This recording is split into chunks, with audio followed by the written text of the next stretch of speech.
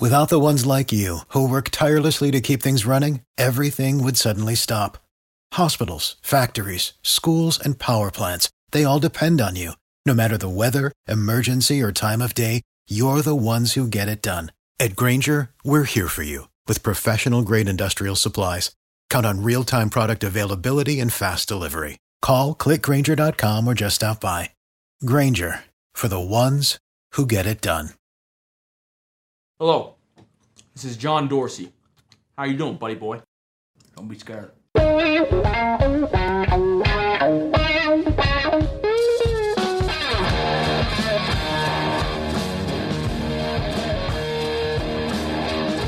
What's better than this? Guys being dudes here on the Draft Dudes podcast. It's Joe Marino and Kyle Krabs from the Draft Network, and we are your hosts on this live edition of the show. This is going to run for you on Monday if you're a Draft Dudes subscriber, but if you're listening right now on the Instagram live feed, thank you and welcome to our audience, and also welcome Kyle to the show. Thanks, Joe. Fun weekend in football. A lot of exciting games, a lot of interesting tilts, interesting results, interesting performances, not just from a college perspective, but also in the pros. A lot of young guys had really interesting performances. Obviously, I was very invested in the Dolphins-Jets game, seeing Sam Darnold put up massive numbers like only a Dolphins defense can allow for a rookie quarterback. Minka Fitzpatrick performed tremendously. He looks like a Pro Bowl caliber player in two games. Already looks that good. So excited to kind of unpack some of the transgressions that were this week. Yeah, I got a chance to see some young football players as well. Obviously, Josh Allen and the Buffalo Bills in his debut, and of course, a full slate of college games. So we'll just kind of dig into this thing, Kyle, starting with Saturday, if we will. We'll kind of work our way backward and get to Sunday. Big thing that I wanted to see on Saturday was two quarterbacks. Jarrett Stidham, Auburn, going up against that LSU defense, and Dwayne Haskins, the quarterback from Ohio State, going up against TCU. I want to start off by getting into Stidham. Man, he's been kind of had some buzz as recent as this past week, about him being like a QB1 type guy and somebody that the NFL really likes. And man, it's hard to agree with that, right? Just kind of by the way that he's playing. Kind of dates back to last year, some of the impressions that I had from him watching him live as well as throughout summer scouting. It's just like, I don't think he's a super instinctive passer. And I don't think he's a guy that has a lot of great traits either. And so this combination of like average across the board and then slow processing skills, modest accuracy, I just don't know that there's a lot of high-end traits where this is like a top of the first round type talent like he's being touted right now. I think you saw that against a good defense like LSU. And so for me, the top of the first round type discussions with Jarrett Stidham are something that's confusing. Yeah, I think it's pretty misplaced, in all honesty. Just when he has to get off schedule and move beyond his first read and handling pressure, those things are all very concerning qualities of Jarrett Stidham's tape and things that you want to see more from, but you really just don't know with that offense that they're running there, how much frequency he's going to get and the different looks that he's going to be able to put on film. It's kind of that kind of offense that it is what it is. There's vertical shots, but not a lot of the side-to-side working across the field of play. And in those situations is where it feels like Stidham's kind of at his worst. So I definitely think that's a frustrating element. But, Joe, there was a quarterback prospect that did look pretty damn good.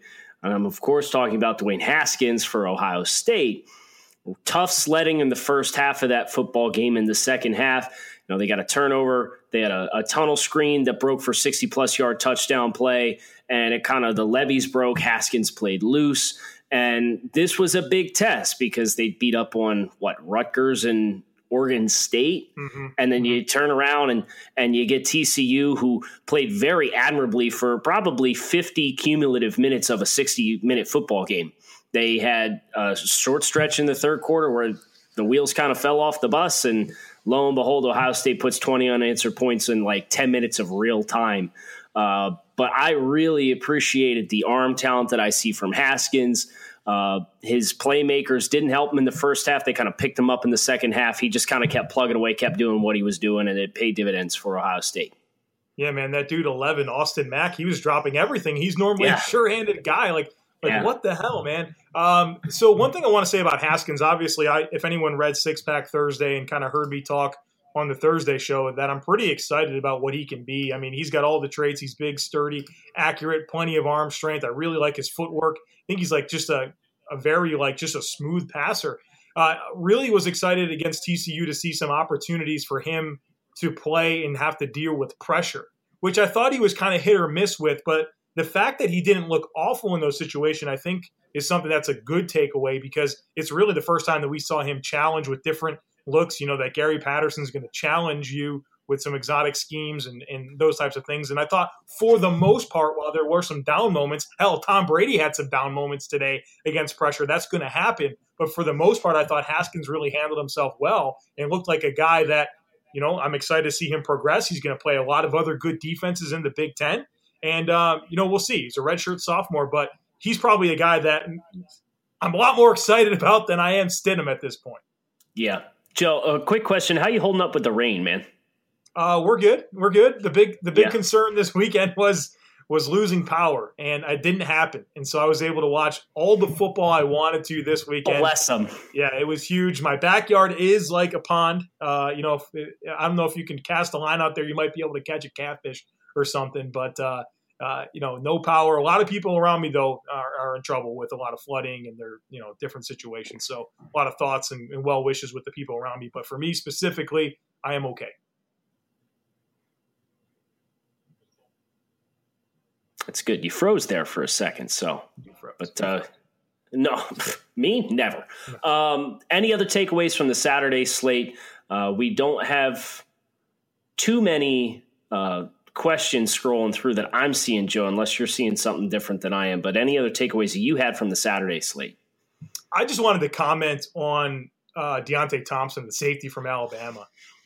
Man, what an outstanding performance. And one thing that I was really excited to see going into that game was how Alabama was going to match up with Ole Miss, because Ole Miss has like four deep in terms of their receivers, plus Dawson Knox at tight end, that are like super talented guys. And the one thing we didn't know about Alabama this year was that secondary. A lot of new pieces. Their top three corners and top two safeties are all in the NFL right now. So we just didn't know a whole lot about them. And so, we're talking about this Ole Miss passing game that is just loaded with weapons, and they held them to 7 points. And I think a lot of that is because of what Deontay Thompson can do working in multiple capacities, whether it's man coverage. He bailed out. He disguised coverage well. He gave him some single high stuff where he actually lined up much closer to the line of scrimmage and bailed out. And you saw the forced fumble. You saw the interception. And, man, I know that it's early. He's only started 4 games. But, man, he's got, top-end traits, top 15 type talent for me, and he's continuing to impress. And I think you look at this Bama team, man, they held Ole Miss to 7 points. They put up 62. Yeah. Who's beating Bama, man? I know you got to play all the games, but this team looks like it's freaking good.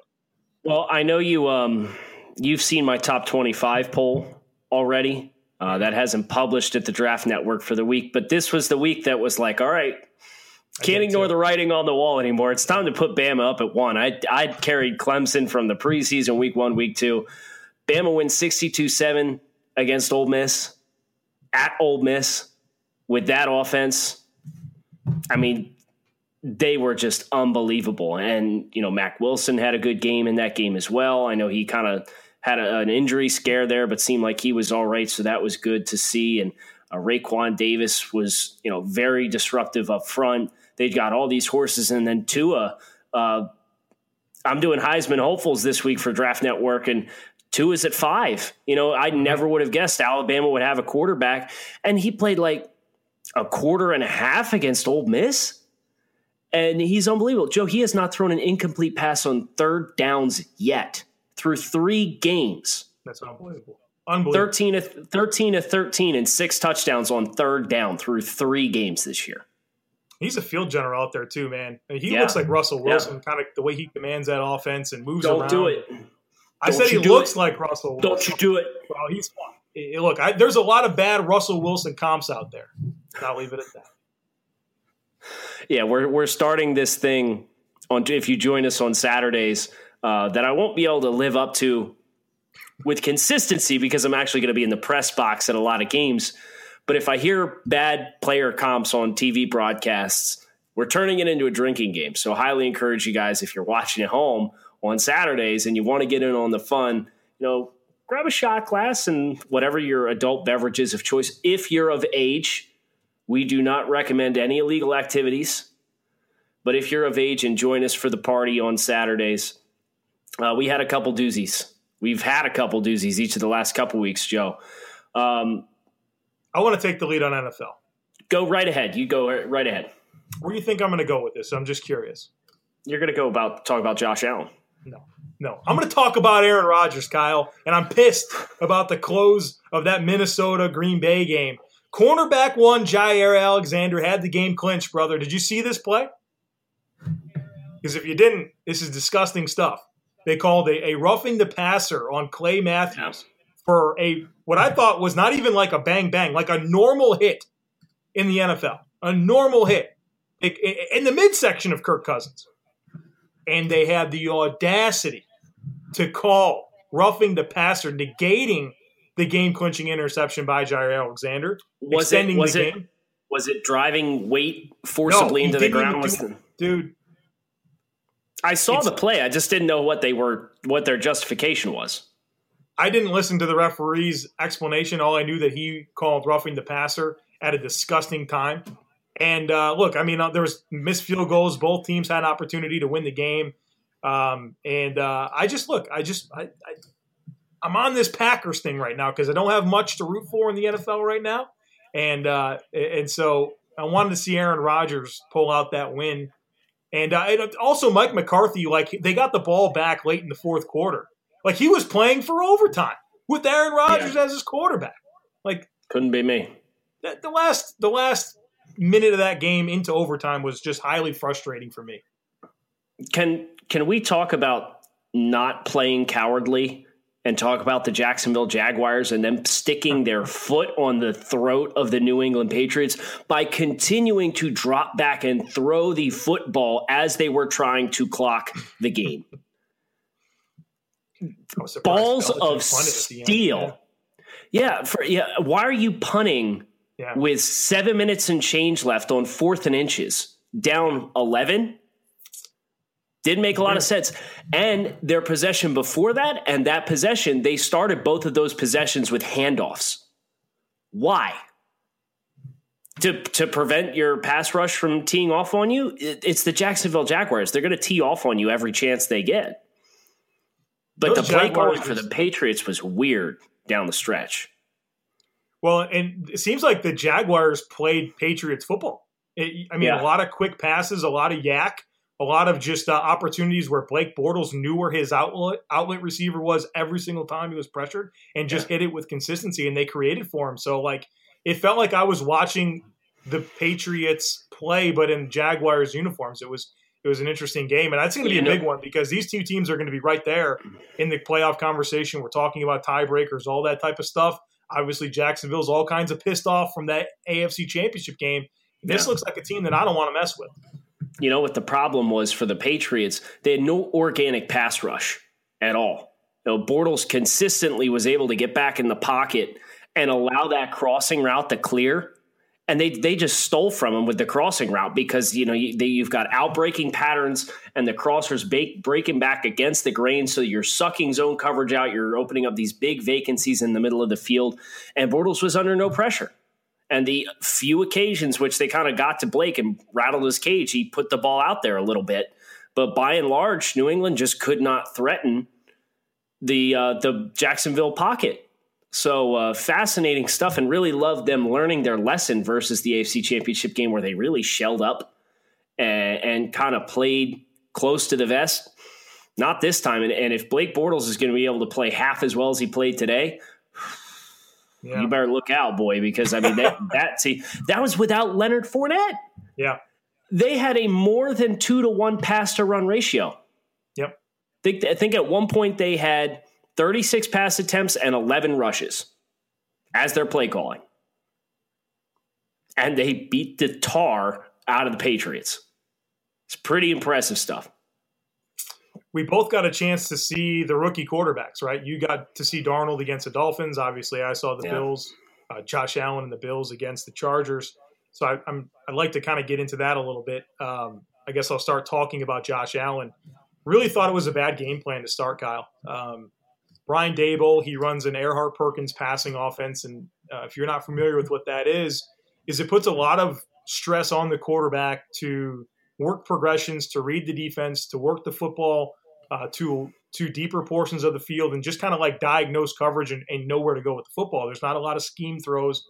There's not a lot of timing type stuff. It's of course it's all timing, but it really puts a lot of stress on the quarterback to read and deliver. And come on, I mean, Josh Allen's big knock coming out of college was accuracy, footwork, and decision-making and processing. And so to put him in his first start and ask him to kind of drop back and survey and rock and fire, I think was pretty stupid.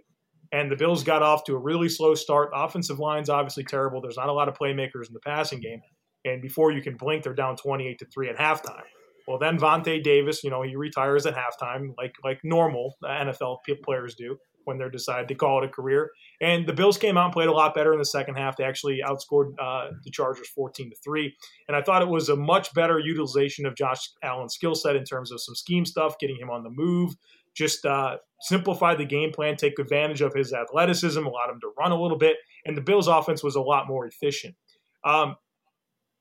Early in the game, I think my big takeaway from Allen was that the looks that I think the Bills wanted, they were there. His eyes just weren't there. Like his eyes weren't going where the progressions were supposed to be. And there was receivers that weren't even like questionably open. Like they were definitely open, but his eyes weren't there. And so, working all the components of a passing play together, like we always were concerned about with Josh Allen, working it all together to result in consistency was the problem. But then I thought that changed a lot as it went on. I think it's really good for Josh to get this experience right now, even though the infrastructure is bad with this Buffalo offense, that it gives him an opportunity to see these looks, opportunity to understand what the Bills offense is trying to do, and hopefully in what looks to likely be a season where Buffalo's going to win 0, 1, 2, 3 games, for him to kind of get all this out of his system now. And so I think it's going to be valuable experience for him. He did have a couple of interceptions later in the game that were underthrows, which is weird for Josh Allen. You'd expect him to overthrow. I guess he's got plenty of arm strength. But for the most part, I thought early in the contest, at least some of the mistakes he was making with processing weren't leading to turnovers, which changed later on in the game. So, look, some takeaways that are good. It didn't look too big for him. He made some plays. The game plan evolved, which was better for Allen. But by and large, this isn't a situation where Allen looks like he's going to take the NFL by storm. You know what I mean? Like a Ben Roethlisberger did in his rookie season or something like that, or Russell Wilson. Now, do you want to run that by me again? You said the Bills might win 0 games this year. They're down. You use the number. You use the number 0. The line, they play at Minnesota next week, and the line already came 16 out. 16.5. 16.5. 16.5. The Bills won't be favored once this year, and they shouldn't be. They're overmatched. They don't have the talent to compete. And there's a lot of young players on this team. There's a lot of old players, too. There's a lot of young players in key positions, and they're overmatched. Honest to God, the Bills are just overmatched right now. So before I get into Darnold, let's talk about Vontae Davis real quick. $5 million salary, guaranteed money because he was on the roster on opening day. He was inactive week 1, played one half of football, and then quit on the team. Yep. It's bad, dude. There's got to be some way Buffalo can recoup that money. There's got to be some way they get that money. Yeah, that's awful. Look, if you're done playing, you're done playing. You realize you don't have it anymore, you don't have it anymore. And tell the coaching staff. But don't walk out of the building.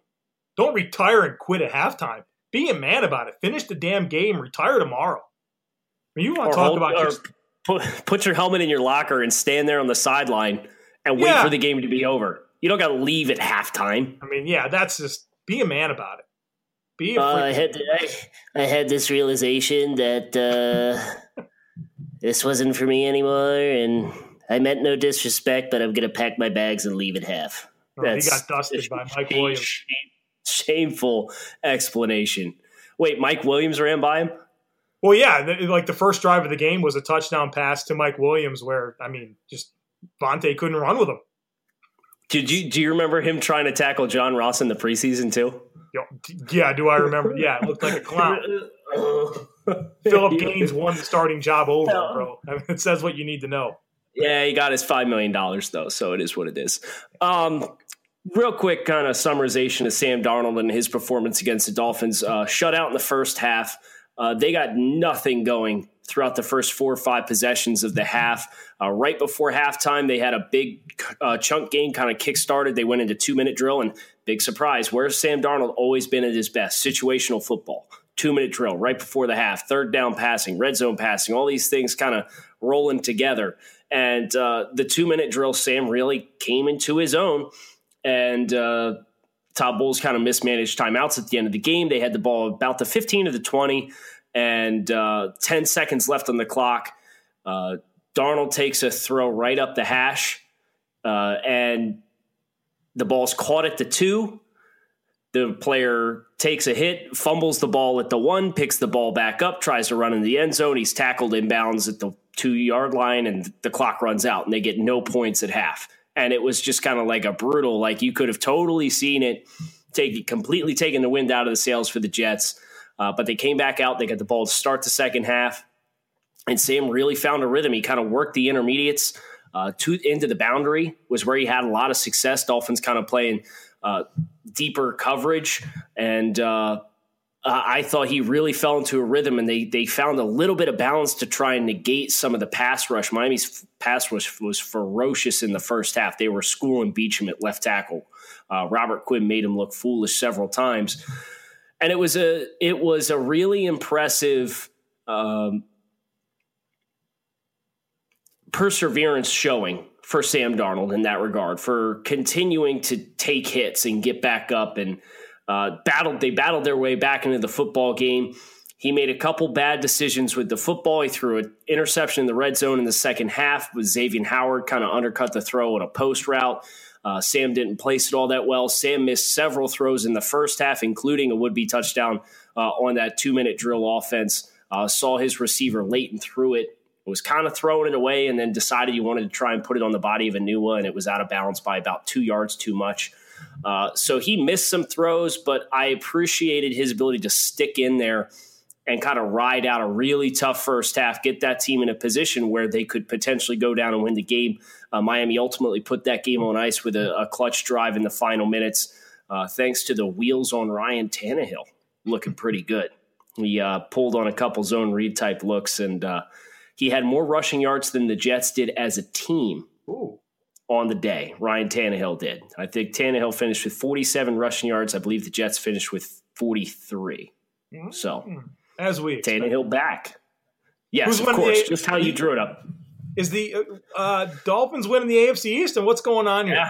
Yeah, I don't know. I don't know. If the Patriots defense continues to look as bad as what it did against Jacksonville, like Jacksonville played a game that was totally out of character for them and not in their wheelhouse whatsoever with what their personnel is, and they still made New England look bad.